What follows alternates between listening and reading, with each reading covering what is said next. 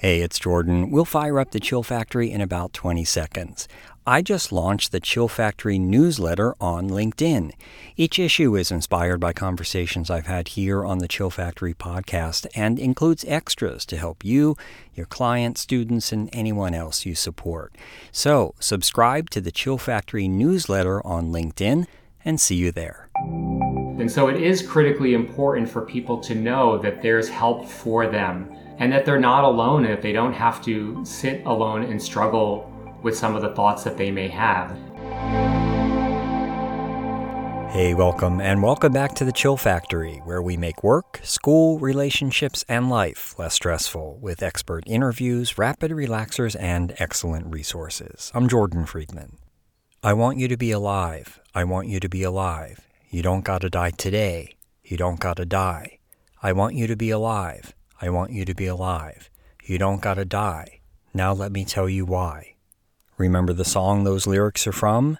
It's rapper Logic's 2017 hit 1-800-273-8255, and it may be one of the most consequential songs and music videos ever made. The song title was the number of the National Suicide Prevention Lifeline, and the service saw a nearly 30% increase in calls during the year after the song and video first aired. According to a study in the British Medical Journal, some evidence suggested that there were 245 fewer suicides after the song's release. The study also found reductions in suicides during periods following performances of the song on the 2017 MTV Video Music Awards and 2018 Grammy Awards. Just about a year ago, that number, which Logic catapulted to fame, was changed to the much easier to remember 988 and is now called the National Suicide and Crisis Lifeline. It's part of the Substance Abuse and Mental Health Services Administration, also known as SAMHSA, which is part of the U.S. Department of Health and Human Services. Why am I telling you all of this? Because when we or our kids or our friends are stressed and anxious, when we feel depressed and overwhelmed or despairing, when we or someone we know are thinking about harming ourselves or taking our own lives, reaching out for someone to help can be the most effective thing we can do. It can also be the most difficult thing to do. And that's why I asked one of the people in charge of 988 to help us make it easier by explaining exactly what 988 does, who it's for, and how we can let as many people as possible know about it. John Palmieri is the Senior Medical Advisor for the Substance Abuse and Mental Health Services Administration and is currently serving as Deputy Director of 988 and the Behavioral Health Crisis Coordinating Office within the Office of the Assistant Secretary. He provides subject matter expertise and policy leadership in areas including crisis response, suicide prevention and interventions, care integration, telehealth implementation, and criminal justice diversion programs. Dr. Palmieri is a licensed physician in the Commonwealth of Virginia and board certified in adult psychiatry. Stay tuned to the end of the conversation because we'll take an instant vacation by a stream. I started by asking John who can call and text 988. So essentially 988 was created to make it easier for anybody who's experiencing any form of distress, whether that's a suicidal crisis, anxiety, depression, concerns about substance use, for anyone in any situation to reach a trained crisis counselor 24/7. So essentially 988 is an easier to access portal for anybody who has questions, concerns, feeling overwhelmed about what's going on in their life. And what might examples of that be? I know you gave broad categories, but can you share any types of calls, any specific situations that people call about? Because I know that 988 gets thousands and thousands of calls a week. Yes. And one of the reasons, honestly, that we rebranded the Lifeline from the National Suicide Prevention Lifeline to the 988 Suicide and Crisis Lifeline is because we wanted to be able to make it more explicit, the invitation for people to contact with any concern that they have. So this isn't just a suicide prevention lifeline, although that is obviously a critical component of the services that are provided. But crisis can mean different things to different people. And so we understand that for some people, it could be a relationship issue that's causing them a certain level of distress, or thoughts that they have that are upsetting to them, anxieties, panic, depression, concerns about a loved one. So it may not even be that the person themselves is experiencing any particular emotional level of distress, but they have a loved one or a friend or a partner that they're worried about. And so that line is intended to be for everybody in all of those circumstances. It could also be related to alcohol or drug use. Somebody might be concerned about increasing patterns of use or worries about their behavior when they use, or just urges to use more frequently. And so again, those are all reasons that are perfectly appropriate to contact one of the counselors through the Lifeline to speak with them for support. Yeah, I'm glad you said that, and this can't be said enough, and I want to just confirm with you. So if someone is in distress of some kind, and it could be they're having relationship issues, or they just feel overwhelmed, or they just need someone to talk to about what's on their mind, they shouldn't not call 988 because they think, oh, well, they deal with people who are in real crisis, who are having really big issues, right? Yeah, that's absolutely right. And that's a really important point that you're raising here, is because we want people to be able to access support and assistance before a crisis situation develops. And so we're not wanting to only create support or create a system of care that only helps people when they're in a crisis mode. We want to ultimately provide that upstream support so that people actually the situation doesn't progress to become a crisis. And so any opportunity to be able to intervene at any level, I think it is important for people to know that the vast majority of callers into the Lifeline are not suicidal at the time that they call. So there is not a threshold for a crisis. So people can really contact at any time with any level of distress that they have seeking support. And when someone does dial or text 988, what happens? Who answers, and what might someone expect after the call or text is picked up? Sure. So I'll start with calls because the texting and the chatting is a little bit different. Typically, when somebody calls 988, there'll be a greeting that basically welcomes them, lets them know that there'll be a counselor who will be speaking with them shortly. And then there are a few different options that are presented to the caller. One, to be connected to the Veterans Crisis Line if they're a veteran or concerned about a veteran. There's a press 2 option for people who are Spanish speaking. There's now a press 3 option that was launched in September of 2022 for people who identify as part of the LGBTQI plus community, particularly younger adults and youth. And then in Washington State, there's actually a press 4 option, which is intended to be support for American Indians and Alaska Natives.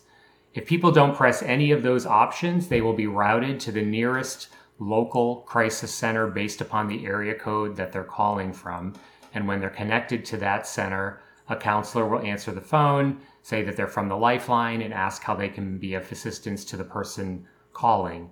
There'll be some standard protocols that are engaged during that encounter, specifically related to risk assessment, to make sure that the person is safe and that there's not an imminent risk situation. And then otherwise, the person will have a conversation that's driven largely by the needs of the caller and what they happen to need in that particular moment. So they'll provide support. They can help provide safety planning, de-escalation strategies. And then a critical piece is also the linkage and resource sharing that happens for that person who may need ongoing support, treatment, recovery assistance. And so the network has a vast array and directory of resources that can be shared with that individual caller to provide them with ongoing care following the call. And if someone calls 988, gets the help they need, and then a few weeks later, they either don't remember the resources that they were given when they first called the line, or they just feel overwhelmed and just remember 988, so they want to call it again. That's okay. This is not a one-time response and that's it. That's exactly right. And that is exactly the intent of having a much easier to remember code for people to call whenever they happen to need it. The 800 number that existed prior to 988 still exists, but people are much more likely to remember 988. So even when they use it one time, they'll have it locked in their memory so that if they need it again at any point, they can contact 988 again Maybe they need a new referral or a new level of support, or a different problem has arisen since the last time they contacted. There are many centers that report that there are people who contact the Lifeline frequently because they've developed trusting relationships with the workers at the local level. And that's completely appropriate and welcome, because we want people to have trust in the system and to be able to connect with people who can be helpful to them. And John, you mentioned that texting works in a somewhat different way. Yeah, so for text and chat, text is through 988, chat is 988lifeline.org. When people access the Lifeline through those particular channels, they're presented with a survey, either a chat or text survey. They don't have to fill out the information that's there, but it's optional for them to provide some additional information so that the crisis counselor has some awareness as to what the issues are that that person is presenting with.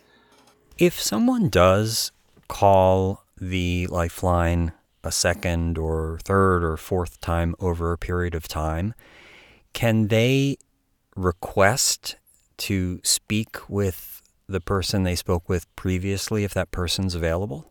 Yeah, that's interesting. So that does happen at the local level. So there are centers where the callers and the particular crisis worker may have a particularly good relationship with respect to the level of support that they feel. So that does happen at times where the caller will request a particular worker. Sometimes that doesn't work in practice because it's a 24/7 operation and there's shift work, and so people are working, different schedules. But yes, it certainly does happen, and it's certainly the case that, again, getting to that point of having trust in the support and trust in the system, that there are times where people will request particular workers to be able to provide the engagement that they're looking for.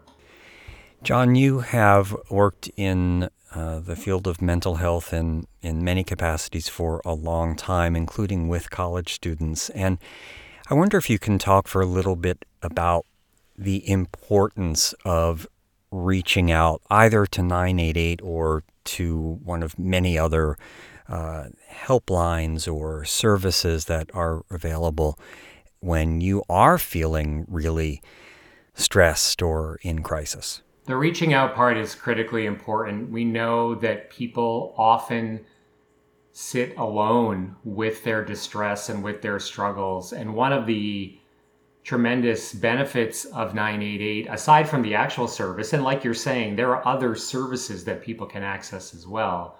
But one of the benefits around the transition to 988 has been the degree to which the conversation, the national dialogue on mental health, behavioral health, substance use care has been lifted up at all levels. So at the federal level, for sure, whether that's the White House, federal government, Health and Human Services, there has been tremendous focus on the importance of accessing mental health care for people who need it. And so it is critically important for people to know that there's help for them and that there's help available anytime in a way that's non-judgmental, that supports them where they are, and that they're not alone and that they don't have to sit alone and struggle with some of the thoughts that they may have. And also across the country, if you look at statistics from the Centers for Disease Control or other surveys that have been put out, suicide rates continue to go up, particularly in certain communities. And we know that there are communities that are at much higher risk of suicide. And I've mentioned some of them, including American Indian, Alaska Native, LGBTQI+ youth, and so forth. So we need to make sure that we're designing a system that people feel like is for them, and at the same time also elevating the conversation so that we're breaking down barriers, breaking down stigma so that people feel like it's okay to ask for help. Yeah, I mean, since 988 was rolled out almost a year ago, I feel like I see something about it every day and sometimes multiple times a day, which is an incredible success. And hopefully we'll see it even more, which is one reason I wanted to talk with you today. I'll just add to your list, and correct me if I'm wrong, that 988 and many of these other services are free and they're available 24/7. So, when you wake up in the middle of the night and you are in a sweat or freaked out or feeling at just your lowest point of despair, you can reach for your phone and call or text these services. That's exactly right. 24/7, people are available, and people do not have to provide any identifying information to be connected to a counselor. So even though there are those surveys that ask for information, people are not required to fill them out to receive support. So people can do so anonymously whenever they happen to need help. And then with respect to the messaging that you're pointing to, very excited about the fact that we are seeing more and more of that, whether that's on public transportation or in the media or through celebrity influencers. There's been a couple of questions actually even on Jeopardy not that long ago related to 988. And so there is a lot of messaging getting out there, and yet there's still so much more to be done to improve awareness of 988 and to deal with that kind of barrier around help seeking to make sure that people know that it's a trusted resource. Yeah, and to that point, how can somebody who's listening right now, as an individual, or perhaps they are in an organization or in a company or in a school, how can they help you and your colleagues promote 988? What can they do to get this number and what it does out there? Yeah, it's a great question. So one of the things that we did very early on in anticipation of the transition last year was to bring on a small but mighty communications team who developed a number of tools to support aligned, coordinated messaging around 988. So through the work of that team, there is now a partner toolkit that exists on the SAMHSA website, so samhsa.gov/988. And there's a link there to a partner toolkit, which has a range of products that are completely intended to be utilized by our partners for dissemination and promotion of awareness in their communities and adapted to whatever the local community needs or preferences are. So there are social shareables, PSA scripts, printable materials, yard signs, posters, safety cards, and all of that content is there. And there are a number of materials also in Spanish. And those materials are constantly evolving and being updated based upon feedback we have from our partners. So two things would be to please access the toolkit. There are a number of things that can be ordered from the SAMHSA store for free that can be shipped to people, to our partners around the country. And then also to provide feedback to the team if there are things in the toolkit or things that you need that you don't see in the toolkit, or gaps and that you recognize, in my community, we would really benefit from X, Y, or Z. Let us know. That is how the toolkit is constantly evolving and improving. John Palmieri, thank you so much for coming by the Chill Factory. I can't think of too many other conversations I've had that are as important as this, and thanks for helping us promote 988, and thanks to you and everyone you work with for doing what you do. Thank you. Thank you for the opportunity to talk about it. It's always a pleasure, and appreciate your interest in promoting Mental Health Awareness Month, and 988 as a component of that. So thank you. John Palmieri is Deputy Director of SAMHSA's 988 and Behavioral Health Crisis Coordinating Office, and you can learn more about him in the show notes. We'll also put a link there to Logic's video, which I talked about in the intro. If you've never seen it, it's definitely worth watching.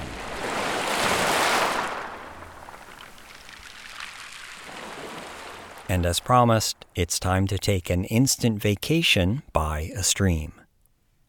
Close your eyes and take a deep breath in.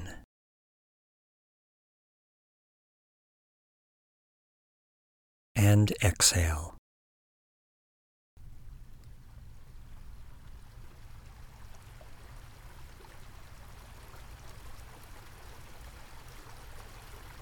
When you open your mind's eye, you'll be at the edge of a beautiful stream.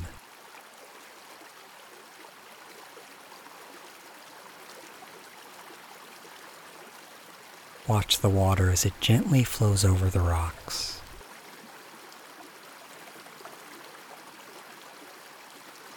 Notice how the water and the rocks glisten in the sunlight.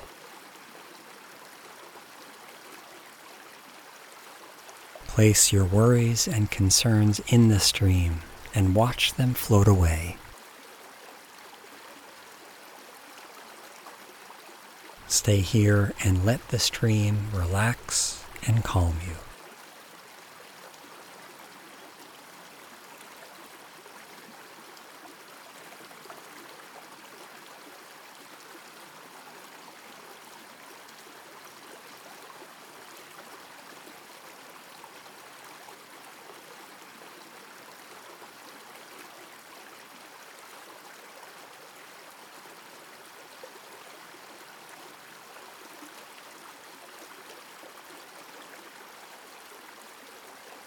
This stream will always be here when you need to let go of the stress and strain of your day. And in a few moments, you'll open your eyes, and you can take the feelings that you found here by this stream with you to your activities. As the sound of the stream fades, slowly open your eyes.